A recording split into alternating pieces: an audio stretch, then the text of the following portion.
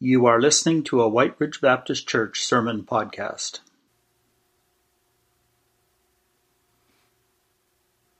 Heavenly Father, our God, we come to you because we don't know where else we can go. We come to you, O Father, because you're the eternal God. And we come to you because we live in this church age. We live in this time when you call us to fast and to pray and to call out to you because we're desperate, Lord, for your coming. Jesus, come. Because we know that when you come, Lord Jesus, you will set all things straight. You will set everything right. You will turn what's upside down and make it right side up. You will bring justice to the nations. You'll put right the things that are out of order, O God. We know that when you come, Lord Jesus, you're going to be the solution. And you've asked us, O God, to be in your place right now, the solution on earth. The people, the hands, the feet of God in this place. Lord, raise up your church in all this earth where they are. We pray you'd raise them up with power and strength to fear not their very lives for the sake of the gospel, that the God of love that loves all the nations could be made known, that Jesus Christ, the hope of the nations, could be made known, Lord, in every place that we've spoken of and prayed for. And Father, there's so many others that we haven't talked about. We pray, Lord, would you make us part of the solution in the way that we pray, Father. We confess that in our own private prayer lives, we often miss the big things of prayer. We pray for our own families. We pray for our own lives. We pray for our own world and work and so on. But, oh God, so often we don't pray for these bigger things that are on your heart. So, Lord, we would ask you that you'd teach us on Sundays to do that better. We ask you, Father, that you'd minister, Lord, to us. Raise us up to be a lighthouse in this community and in our families and in our workplaces and schools. And Jesus, even this morning as we get ready to open your word, we pray, give us the grace to respond by your Holy Spirit's power so that whatever we do differently this year compared to other years in the outworking of our discipleship, that it would be because of love for you, O God, supreme love for you. May that be the heartbeat of this church and of each one of us. We ask it in Jesus' name. Amen.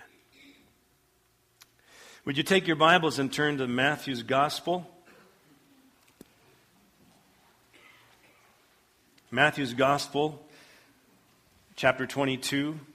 One of the occasions when Jesus quoted this very oft-quoted passage in Deuteronomy chapter 6, which is called the Shema, which was a very important text for Israel, ancient Israel, as they would gather to worship and they would say, "Hear, O Israel, the Lord is one, and you shall love the Lord your God with all of your heart and with all of your soul and with all of your mind." And then added to that, Jesus says, "Love your neighbor as you love yourself." Would you stand with me? As ancient Israel would stand every time they would recite the Shema. And would you stand and let me read to you the scripture that is found in Matthew 22, beginning with verse 34. Hearing that Jesus had silenced the Sadducees, the Pharisees got together, and one of them, an expert in the law, tested him with this question, "Teacher, which is the greatest commandment in the law?" And Jesus replied, "Love the Lord your God with all your heart and with all your soul and with all your mind. This is the first and greatest commandment, and the second is like it. Love your neighbor as yourself. All the law and the prophets hang on these two commandments." May God bless his word. You may be seated. Pastor Doug is going to come now. We're going to share the message this morning. And Pastor Doug, if you've been around our church for a while, you know that his role is all about discipleship in our church family. And we are seeking to be more intentional about what being a disciple is all about and what making disciples is all about. And when we talk about our own discipleship, we're not talking just about how I, as an individual, grow in my maturity, in my faith, to become more like my Savior Jesus. We're also talking about how we in our faith grow so that we will be held responsible and can be entrusted by the Lord God to bring others to maturity in their faith in Jesus Christ. So we're not just looking at our own discipleship, but rather as well how we make disciples of others. And so, Doug, would you come now and share with us some of the intentional things that we're doing this fall? God bless you.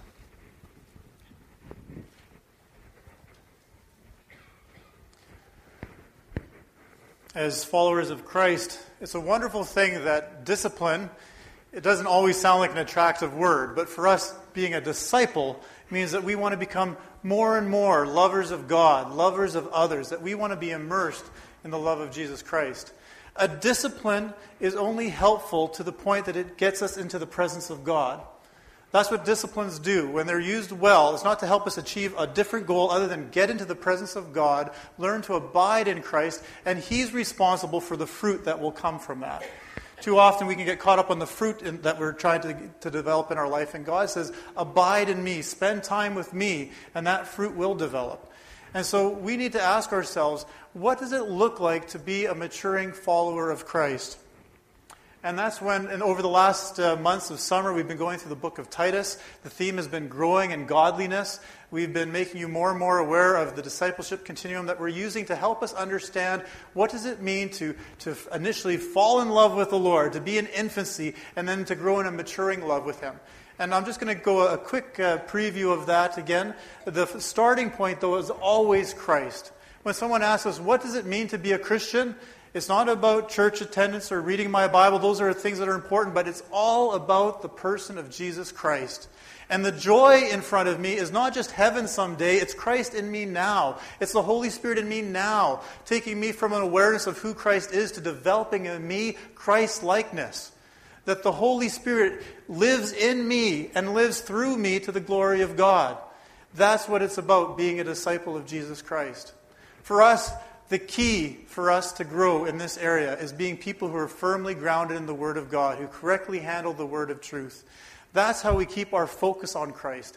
In this world, it's so easy for us to be distracted. Is that true for you? During the week that life just goes. Sometimes my personal decisions aren't what honors the Lord, and all of a sudden my focus on Christ is blurry. And Scripture says, keep your focus on Christ because He is the initiator of your faith. He's responsible for your faith, and He is the perfecter of your faith. He's the one who causes us to grow. So keep your eyes on Him. So that's why we unashamedly say that we are people who honor God by getting to know Him through His Word. We preach through books of the Bible, and we want to study the Bible together. We want you to come here and hear the Word of God on Sunday morning, but we want you to go home and study that Scripture too, so you get more immersed in who God is and His Word, so that you are prepared throughout the week to share what God has placed on your heart with others, so that they might come to know Christ as well. You are each disciple makers.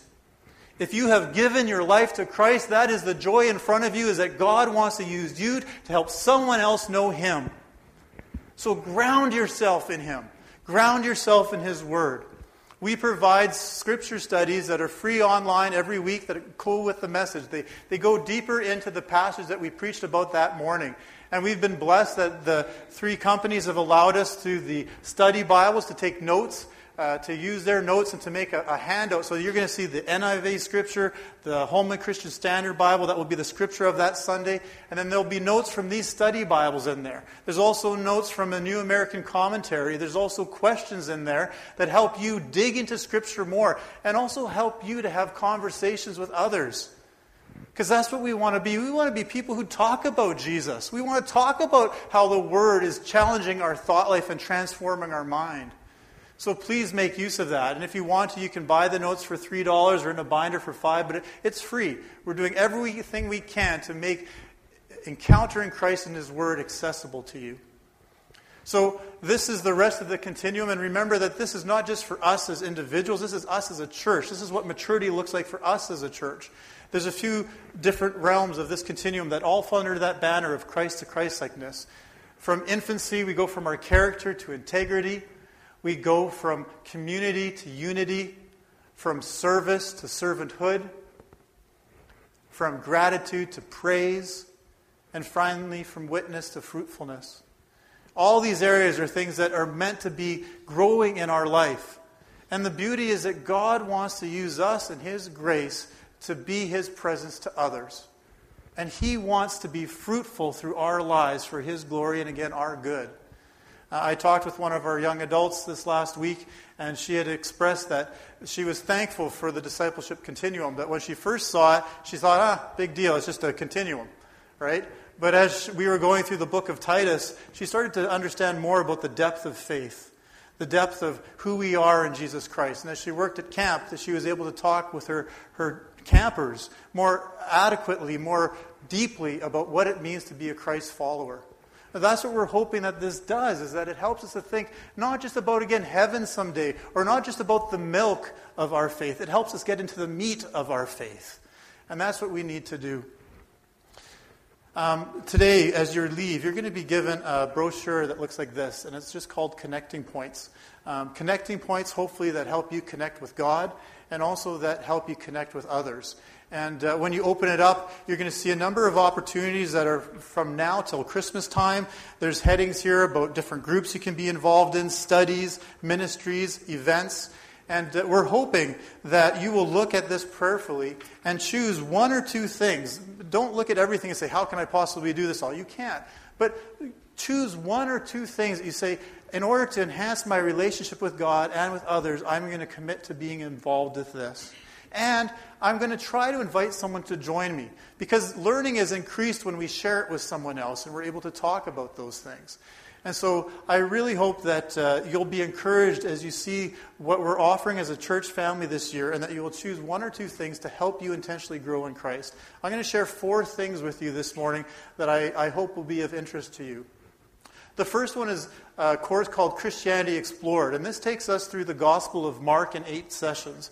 And the goal is to help us know more clearly who Jesus is. So if you're a new believer, this will really help ground you in the person of Jesus Christ. If you've been someone who's a Christian for a while, and you're very familiar with Christ, but you're not sure if you'd be comfortable sharing Christ with others yet and talking about Him intelligibly, this is another course that could prepare you to be a disciple maker.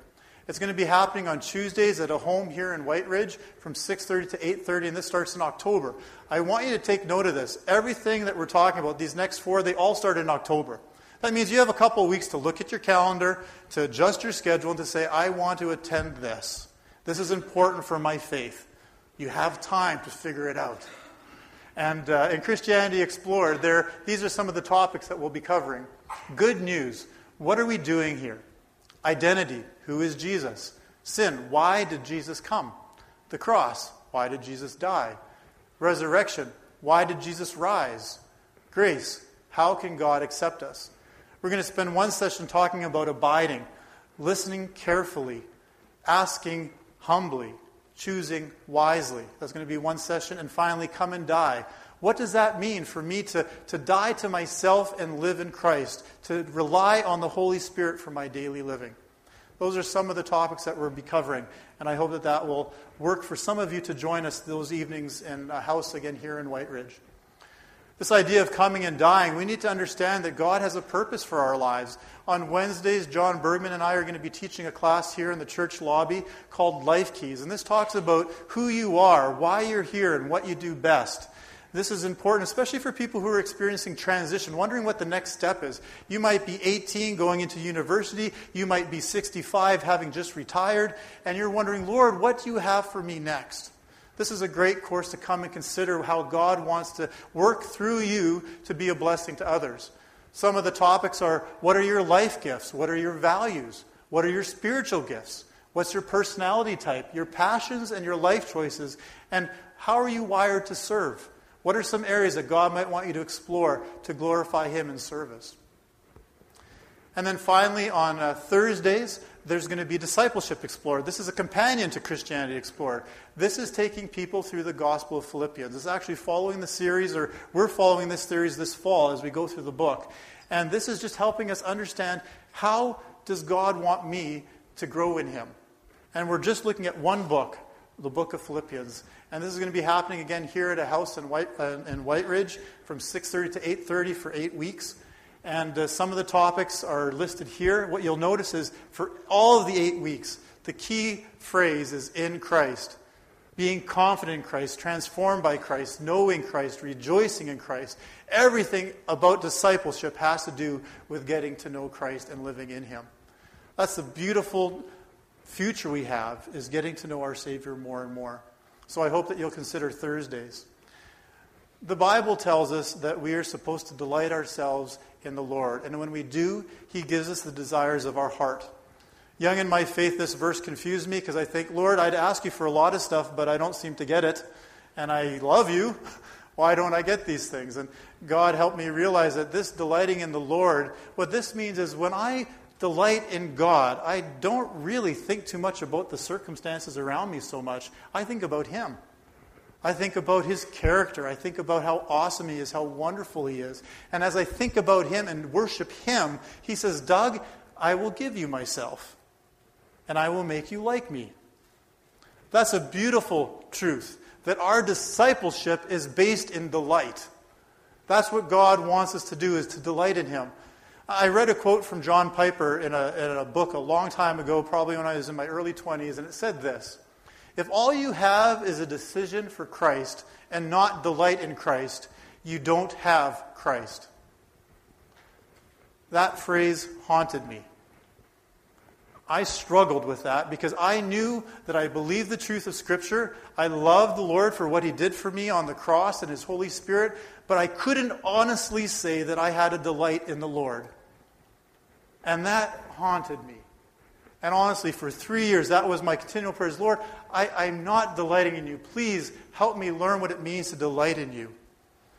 And there's seasons of my life now where that still comes up. Lord, I don't seem to delight in you. I don't want to be living just right doctrine, or I don't want to be living duty. I want to live in a delight of you. So the question comes up, what do I do when I don't desire God? How do I live when that's not really what my heart feels? Another thing that we want to offer you as a church family is that during the first service, starting on October the 19th, we're going to offer an elective. And this is going to be the focus. What do I do when I don't desire God? And the subtitle is Fighting for Joy. How to fight for joy.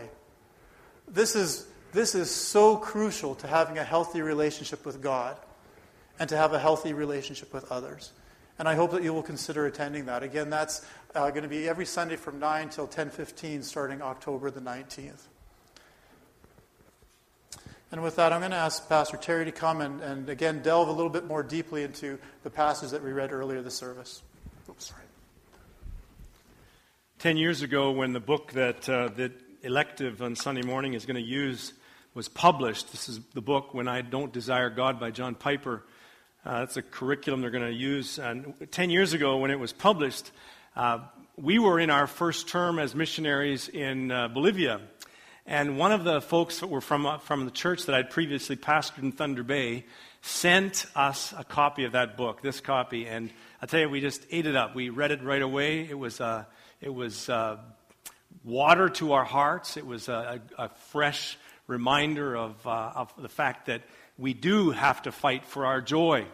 It's not, the things that matter in life don't always come easily. And there's things that you can do about your delighting in God, your passion for God. Even though in those dry times when you don't have that passion, there's things you can do to encourage and give your appetite over and your affections over to God. You see, the bottom line is that probably we take the whole issue of delight not seriously enough. Because you see, we have been sufficiently satisfied with delighting, taking pleasure in, being satisfied with other things in this world that the world offers us, instead of taking the highest joy and delight in the things that God offers us through Jesus Christ. And that's really what the passage of Scripture that we're looking at has to say to us today.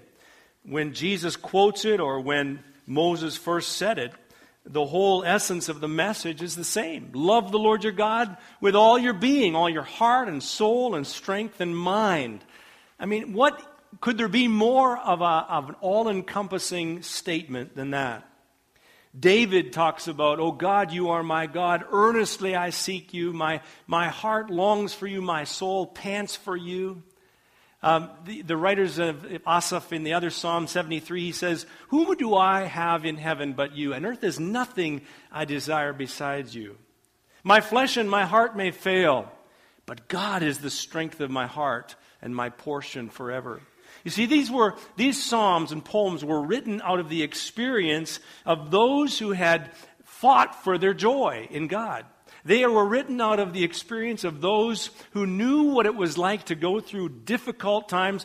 David wrote that one Psalm 63 about thirsting after God when he was in the desert running from Saul, in a bad way. But these times were carved out of an experience of someone who had said, I've tasted what this world offers. I've tasted of these pleasures, and they do not satisfy. I need God. That's what it's all about. And God says, guess what? I made you to need me. I made you to love me with all your heart, soul, strength, and mind. And so the passage of Scripture that is before us is all about delighting in God, taking this thing called joy seriously. In Deuteronomy chapter 6, called the Shema, there is that bold statement to love the Lord our God with all of our being. Think about the context of this passage just for a moment. The first time that Moses gave the law was after Israel had been slaves in Egypt for over 400 years. And they came out of Egypt, and in Exodus we read about the giving of the law at Mount Sinai. Now this, Deuteronomy, which means second law, is the second giving of the law. And why? At this transition, because they're now, having wandered in the wilderness for 40 years, are ready to enter the promised land of Canaan. And so God gives them the law, and if you read Deuteronomy, it's all about, don't forget me when you get into that land flowing with milk and honey, when all of life is rosy, when your enemies are beaten, when I've given you over this wonderful gift, don't forget me. That's what Deuteronomy is all about. It's the second giving of the law. Love me with all your heart like you were made to do. I preach this today. We talk about this text today because it's a transition for us. September is a transitional month. You're moving back into your work life, your school life, your family life, your routine life, whatever it looks like.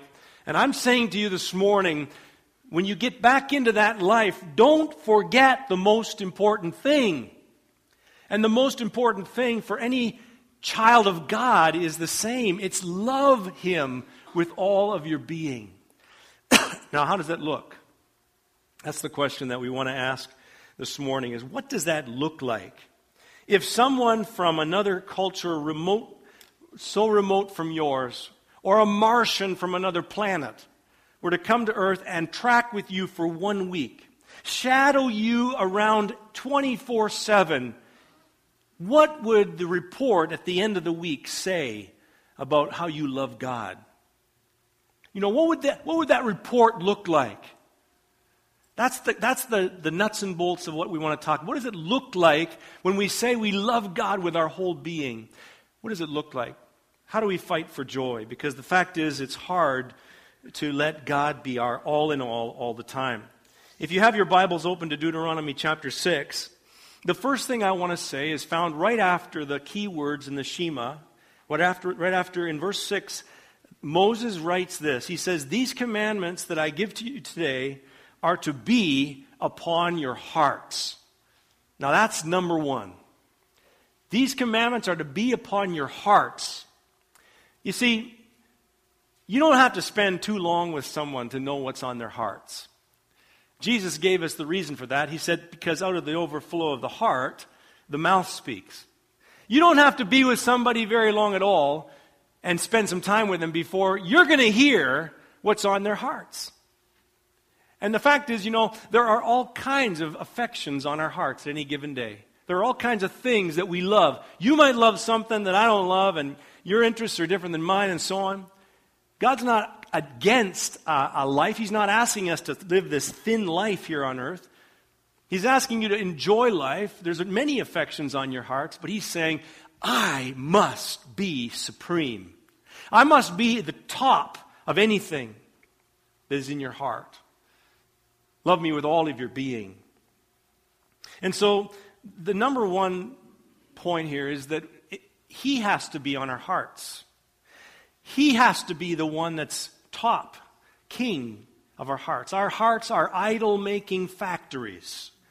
And one day it'll be one thing, another day it might be another, but your idols are not my idols and so on. But the point is, you must determine every day, sanctify Christ as Lord, as God, supreme in your heart every day. That's the battle. That's how you fight for joy. And the reason that that's so important is because you're never going to be able to impress it on anybody else if it's not on your heart first. In this book that the gang is going to be studying on Sunday morning starting in October, John Piper quotes from G.K. Chesterton, who is a theologian writer in the early part of the 20th century, and his famous book called Orthodoxy. He writes this. You know how children will say, "Do it again"? You know how you make a funny noise with your mouth, and they'll say, "Do it again," or you'll throw them up in the air and they'll say, "Do it again," because they never get tired of it. Well, G.K. Chesterton says this: children always say, "Do it again," and the grown-up person does it again until he is nearly dead. For grown-up people are not strong enough to exalt in monotony. But perhaps God is strong enough to exalt in monotony. It is possible that God says every morning, "Do it again," to the sun, and every evening, "Do it again," to the moon. It may not be automatic necessity that makes all daisies alike. It may be that God makes every daisy separately, but has never gotten tired of making them. It may be that he has the eternal appetite of infancy, for we have sinned and grown old, and our Father is younger than we are. And Piper adds this. He says, I linger over this point that seeing the glory of God may not require making a trip to the mountains or buying a ticket to the theater, but only opening our eyes, because I believe untold resources for mental health and spiritual joy in God lie all around us if we would but open our eyes. You see, the point is that we lose our love for God. Our passion for Him grows dim. Why? Because we have not retained that childlike faith that says, "Do it again, O God. Here's another day for you. Lord, do it again. Wean me from all that is of this world and of this flesh, and do it again to make Jesus Christ supreme in my heart." You see, that's a daily prayer. That's fighting the good fight of faith. That's waking up to joy every morning and saying, I choose to live for God today. And so the first thing I want to say is have these commandments of love for God on your heart. Secondly, Moses goes on in verse 7 and he says, impress them on your children. Impress this supreme command to love God with your whole being on your children. And that's a very strong word, this word impress. But how is it that you could ever impress anyone around you if he's not first on your own heart? That's why he starts there. And then you ask, well, how is it that you can impress upon others love for God so radical and supreme? Well, Moses goes on to say how it's done. He says, talk about them when you sit at home and when you walk along the road, when you lie down and when you get up. Tie them as symbols on your hands. Bind them on your foreheads. Write them on the door frames of your houses and on your gates. That's how you do it. That's how you fight for joy. That's how you remind yourself. That's how you keep love for God flame burning. Talk about it. What do you talk about when you get up in the morning? What do you talk about in those last hour or so before you go to bed at night in your family? Or if you live alone, who is it that you interact with, whether it's texting or phoning or email or whatever? What do you talk about? When you're sitting at home around the table, or when you're walking along the way en route to work or school, what is it you talk about? That's number one, Moses said. That's how you show your love for God. That's how you keep joy in God burning, is talk about Him. Talk about His ways. Secondly, tie them as symbols on your hands. Now, what does that look like with your car, your clothing, your jewelry, your house? Symbols. God says this is good. Symbols are things that can remind you of the most important things. Tie them as symbols. Then bind them on your foreheads. In Jewish culture, this was something they did. Doug was saying to me today between services that they put them on your hands so that you can see. Put them on their foreheads because they wanted others to see. It's not something we would do in our culture. It's a Jewish thing culture-wise. But what is it that we can do that's visible that makes us a reminder of God and of why we love him with our whole being. And then he says, write them on the doorframes and gates in your homes. What a thing, what a place art and photography and posters and scripture and all these things could have just on your home itself, your environment where you live. Some stranger walks into your house. What are the impression they get? They scan through all the DVDs in your bookshelf or the books in your bookshelf or the things that are around. What do they get the impression of? Do they get the impression, wow, these people love God? Or do they get the impression, no, these people love a lot of things. I'm not sure what's supreme. And somehow, all I'm saying in this is that this is how we do it, friends. This is how we can make decisions right now about this fall. We can make decisions as individuals or as families. We can make decisions that say, we're going to talk this way about this. We're going to make a decision to do this. We're going to change the art this way. We're going to sit and talk about this way. We're going to watch these things. We're going to view this. We're going to listen to this music. And so on. There's a ton we can do, friends. That's what Moses is teaching Israel. It's pertinent to us. And then thirdly, Moses in this same chapter in verse 12 and also later on in verses 20 and following, he talks about how God delivered Israel from Egypt, from slavery. And so the point is, don't forget who God is and what he's done. That's the other way that you keep this delighting in God, this love for God alive. Don't forget what he's done. Don't forget who he is. He's a jealous God. He's not going to share your heart with other affections, supreme affections. He's a jealous God, and he's a God that delivered us. That's a picture. Israel in slavery in Egypt and being delivered is a picture of every one of us who knows Jesus. Jesus Christ, the Lamb of God, was slain. And in his blood being shed, he gave us absolute redemption from sin, gave us the hope of eternal life. And so don't ever forget that.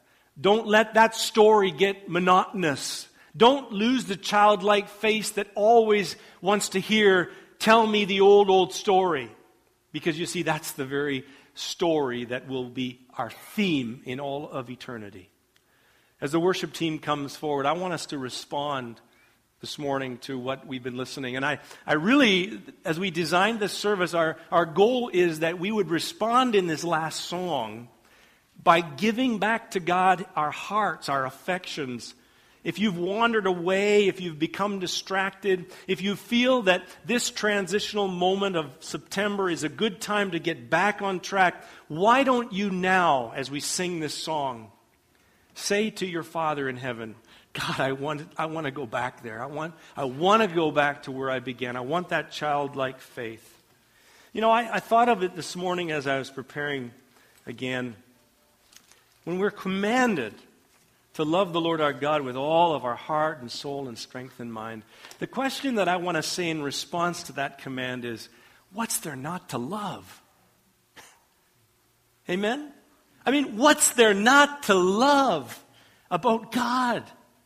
This God of love, this hope for the nations, this being that created us in our mother's wombs, that before time began knew all about us and chose to redeem us.